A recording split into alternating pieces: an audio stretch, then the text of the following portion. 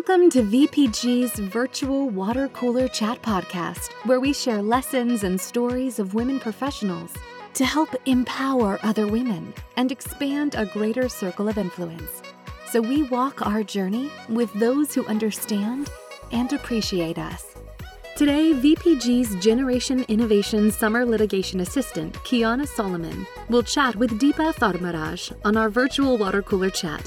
Deepa Tharmaraj has 25 plus years of commercial and corporate law experience in tech in various capacities and countries. In FTSE 100, Fortune 500, and now a NASDAQ-listed company. Her career has largely been driven by combining purpose, passion, and principles, which has led her to lead a global workplace movement focused on cultural inclusion with 10,000 plus members in the Fortune 500 company, and founded a not-for-profit for women's empowerment called WELL, www.womenlifeleadership.org, to facilitate conversations and connections on faith and leadership for women everywhere. Deepa is a passionate leader and a DEIA enthusiast and has the kindest heart. Let's get started and learn about Deepa's leadership journey. Hi, Deepa, and welcome on behalf of VPG. How are you doing today? I'm good. What about you, Kiana? I'm great. I'm super excited to have this opportunity to speak with you on the virtual water cooler chat podcast. As my personal introduction, I'm a pre-law student and a litigation assistant at VPG, but I'm more curious to hear about you and to start off how you met Ashley and how you guys connected. Thanks a lot, Kiana. And, really thank you for taking the time, on a Saturday afternoon to go through this, this enlightening session. Ashley and I met through a mutual friend. And although we are in two different continents, we started exchanging messages over LinkedIn and we just connected. There are some friends where you feel that you have there are commonalities. And I think that is a theme that you will see across our, podcast today about building strong friendships and strong connections. And how do you do that? It is really when you feel that the other person has got similar interest with you, then you're able to find that safe space where you can have conversations and, bounce off certain ideas. So that's how we met. That's awesome. And can you tell me a little bit more about your background? I know you grew up in Malaysia, so I'm curious to hear your story of what it was like growing up there and how that brought you to the law. Yeah, you're right. I am a Malaysian. I was there for the first 18 years of my life. I was born and brought up in Malaysia. My dad was, I think, the third generation. And so our ancestors are from a southern state in India called Kerala. Now, culturally, we call ourselves Malaysians because it is an amalgamation of, various cultures in Malaysia. It's a multiracial society. And in Malaysia, we are all very hot on food. We just enjoy all types of different food, from spicy to non-spicy. And also lots of outdoor fun because, it's tropical sunshine most of the time, except when it rains. But, we love our outdoor activities.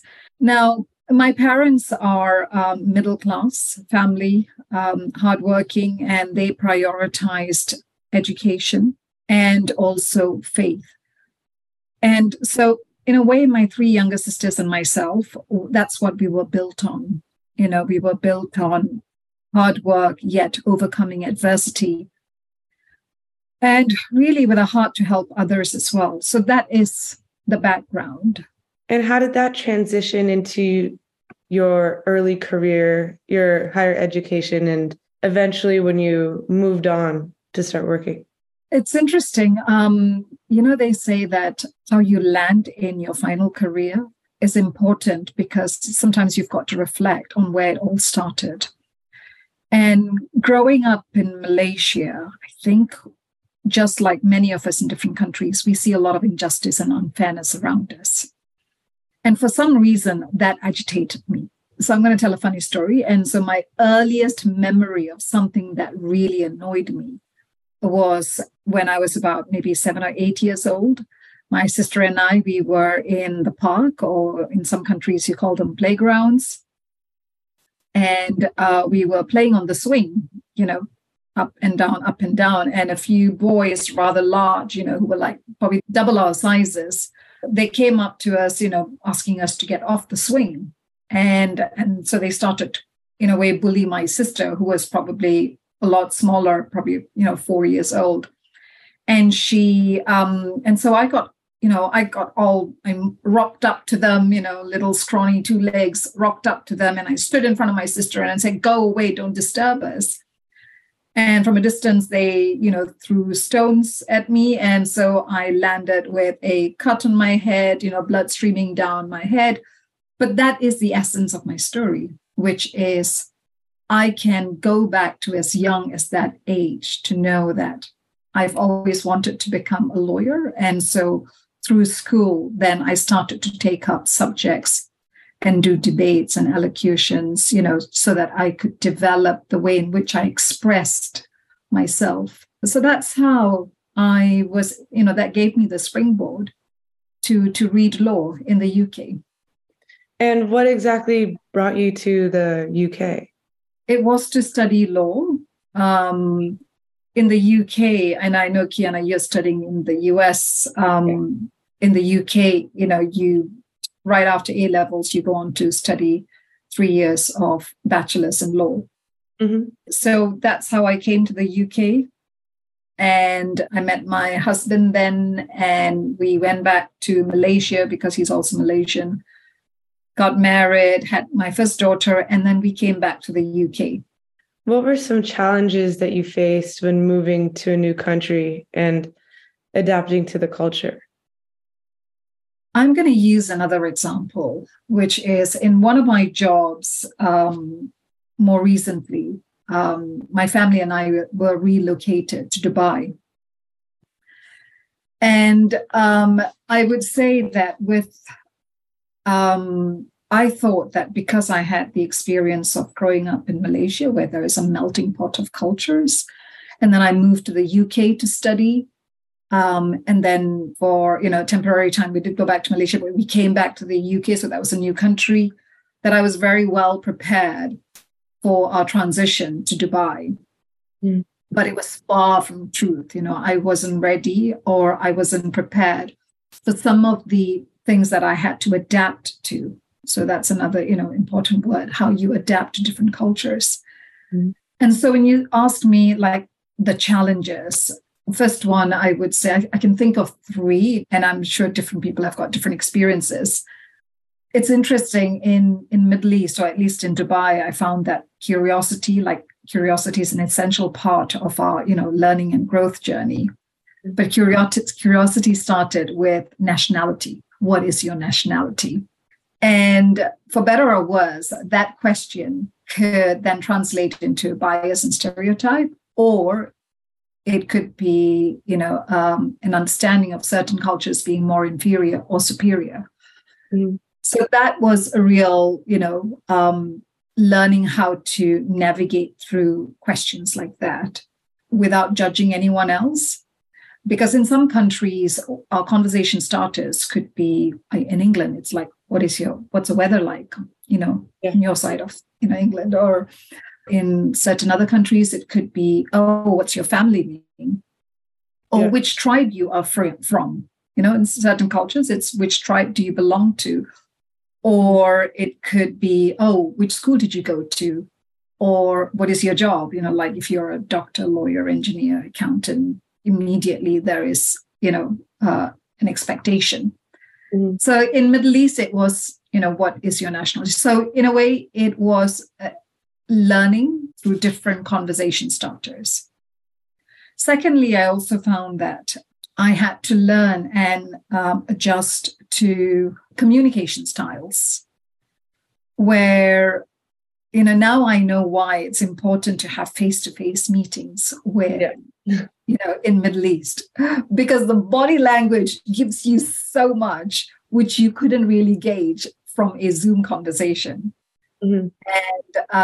And again, you also learn about, there is Lebanese to Jordanian to Egyptians, and that in itself, and how the Arabic language could be slightly different from, one country to another.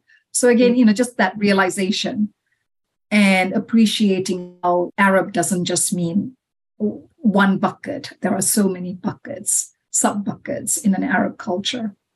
As a Middle Eastern myself, I know how important not only the expression of the words are in the language, but also expression of the body. It's a hugely behavioral language. Yes, exactly. And also the intonation, right? Oh, absolutely. Yeah. From being soft-spoken to quiet, animated, which was really interesting, trying to understand what someone was saying through the animation. But that was really good. And thirdly, I suppose the downside with moving to another country is you can get lonely very quickly. And that is where the value of building communities or joining a community is important. And building friendships is important. Because if you don't make an effort, it then can just become your colleagues. That is your circle, which is not enough. You do need circles beyond your colleagues at your workplace in a new country. You'll need communities and you'll need, friendships because your family isn't around, so you lose that element of family, which leaves you with just friends and community. So that is, I suppose, the downside of relocating, living in another new country. What are some steps that you took to build those circles outside of your colleagues or outside of the academic environment? For some of us, I think there is a natural transition, I would say, in the sense that where if you belong to a certain belief, you would join that same group in that environment. So, for example, I am a woman of faith where I've always gone to churches, which meant that when I came to Dubai, I was able to join a local church, and I was able to build friendships. That's one. Number two is by joining running groups, that's a great way to get my exercise in. So by joining running groups, I was making new friends in the running groups.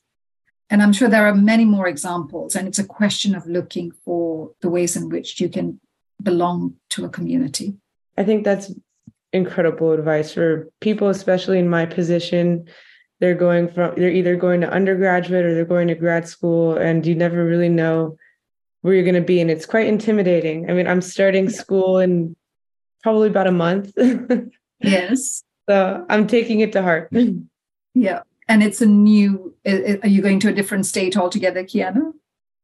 No, I'm not. I'm going to be staying nearby, but I did leave to the other side of the country for undergrad. And that was a very educational experience, just moving away, being on your own. Yeah. Which no books can teach you. Oh, absolutely not. So when we were speaking before, you mentioned your pupillage and your experience with that placement.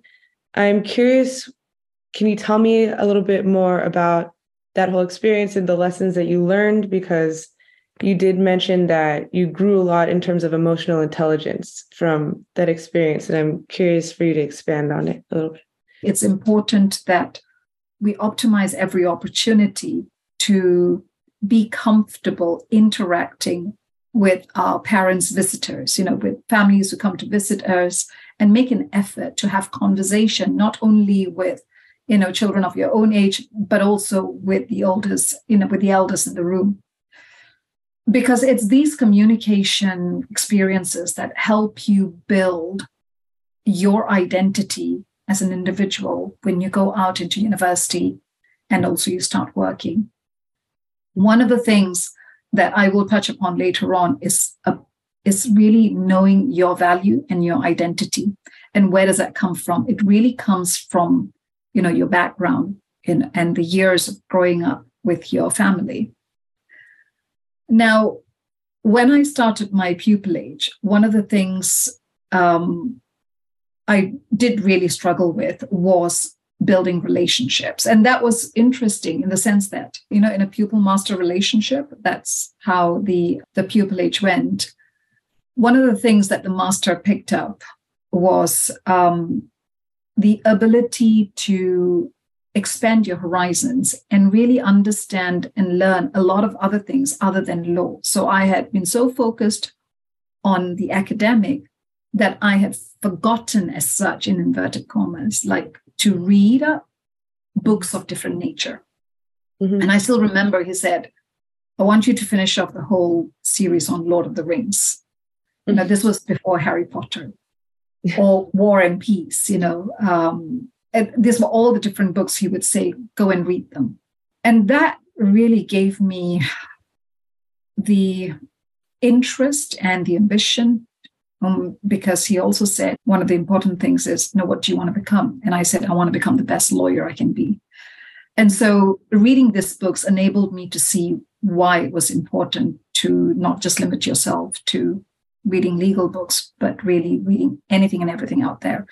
And of course, today we've got all these different podcasts that we can listen to, everything from Bloomberg to Freakonomics, there's just so much out there. And one is to prioritize what you want to listen to. And that helps with building not only your IQ, but your EQ and also your CQ, which is the emotional intelligence and also your cultural intelligence. Yeah, there's so much content out there these days. It's so hard to decide what to listen to. I find myself constantly starting a podcast, and then I find a different episode that immediately grabs my attention, and I want to jump into that one. Or even with educational videos on the internet, it's so hard to just deep dive into one thing because there's so much grabbing your attention. Yeah, yes, exactly. So you have to be really intentional about selecting what you want to read or listen to, like maybe it's 3 podcasts this week. You've got to miss some, yes, but being intentional. Yeah. What are some examples of things you're listening to or reading right now? Listening to a few. I do have a favorite leadership coach I follow on podcasts, Dave Stahoviak. So I'm giving him a shout out because he's really good. And so I do listen to a wide variety of them. And then in terms of reading, I'm actually reading a book by a diverse author, an author from Sri Lanka. It's about death. So again, it's where I am such an optimistic person, full of life, but I'm reading this book about death. And that just goes to show the importance of just reading and understanding different things in our lives without being quite pigeonholed. Interesting. I'm curious. I would like to look up that book. I'll send it to you. That would be great. Okay, I want to transition a little bit more into what it's like to be a woman in the legal field, especially a woman leader in the legal field. So I'm curious, as a female leader in your career, what challenges or unique challenges do you think you've faced because of your gender or just being diverse in general, and how have you overcome them? I may just take this question slightly differently. When we talk about as a female leader and, unique challenges, number one, I think it's a recognition that we are we're women. Mm-hmm. And if we choose to either be the carer for our elderly parents, or if we choose to have, get married or have children. Mm-hmm. In a way, that primary caregiving responsibility falls on us. As much as we may have relationships where our other half is taking an equal share of that responsibility for parenting or for caring, from the moment you are pregnant with the baby for 9 months, and then when they are born, all the way from, wake up time to bedtime. Somehow, as mothers, we are drawn to that responsibility of giving the best and almost being self-sacrificial. Mm-hmm. And this inadvertently causes us to take our foot off the pedal sometimes, and causes to decide whether we want to slow down the progress of our career and sometimes keep our ambition on the shelf until the children are much older. So a lot of women have made those decisions and they've decided either I'm going to stay at home, or someone like me, what I did was, I took jobs which didn't require for me to travel, and jobs, legal in-house roles where it was more 9 to 6, but at the same time, I could carry on working at home if I wanted to, but not really be in the office after a certain time in the evening. So that kind of a challenge can have a negative or adverse impact on your career. Yeah. Because I have made the decision that I want to be a hands-on parent for my children, right? Mm-hmm. Whether it's tiger mom, helicopter mom, whatever mom, a lioness, it doesn't matter. The point is, I'd rather be there with them now, at the same time have a career, and then accelerate the career at some point when they are much older. That is a challenge that many women feel in a legal career. Mm-hmm. The other one is there will always be men's clubs or male cliques at workplaces. That will always be there. With both the examples that I provided, that can put us into questioning our self-worth. And especially if you feel like you don't belong somewhere, like the example of, certain clubs or cliques, because they've all gone to the same school together, or because they are all football moms, by which point you do feel sometimes excluded, and it can start to impact your self-confidence. And the way in which I overcame them was really to have strong family around me, strong friendships. And again, I go back to faith. For different people, it means different things, right? It could be meditation, it could be a different faith, but for me, that was important. So the 3 Fs formed my oak as such that supported me throughout my career.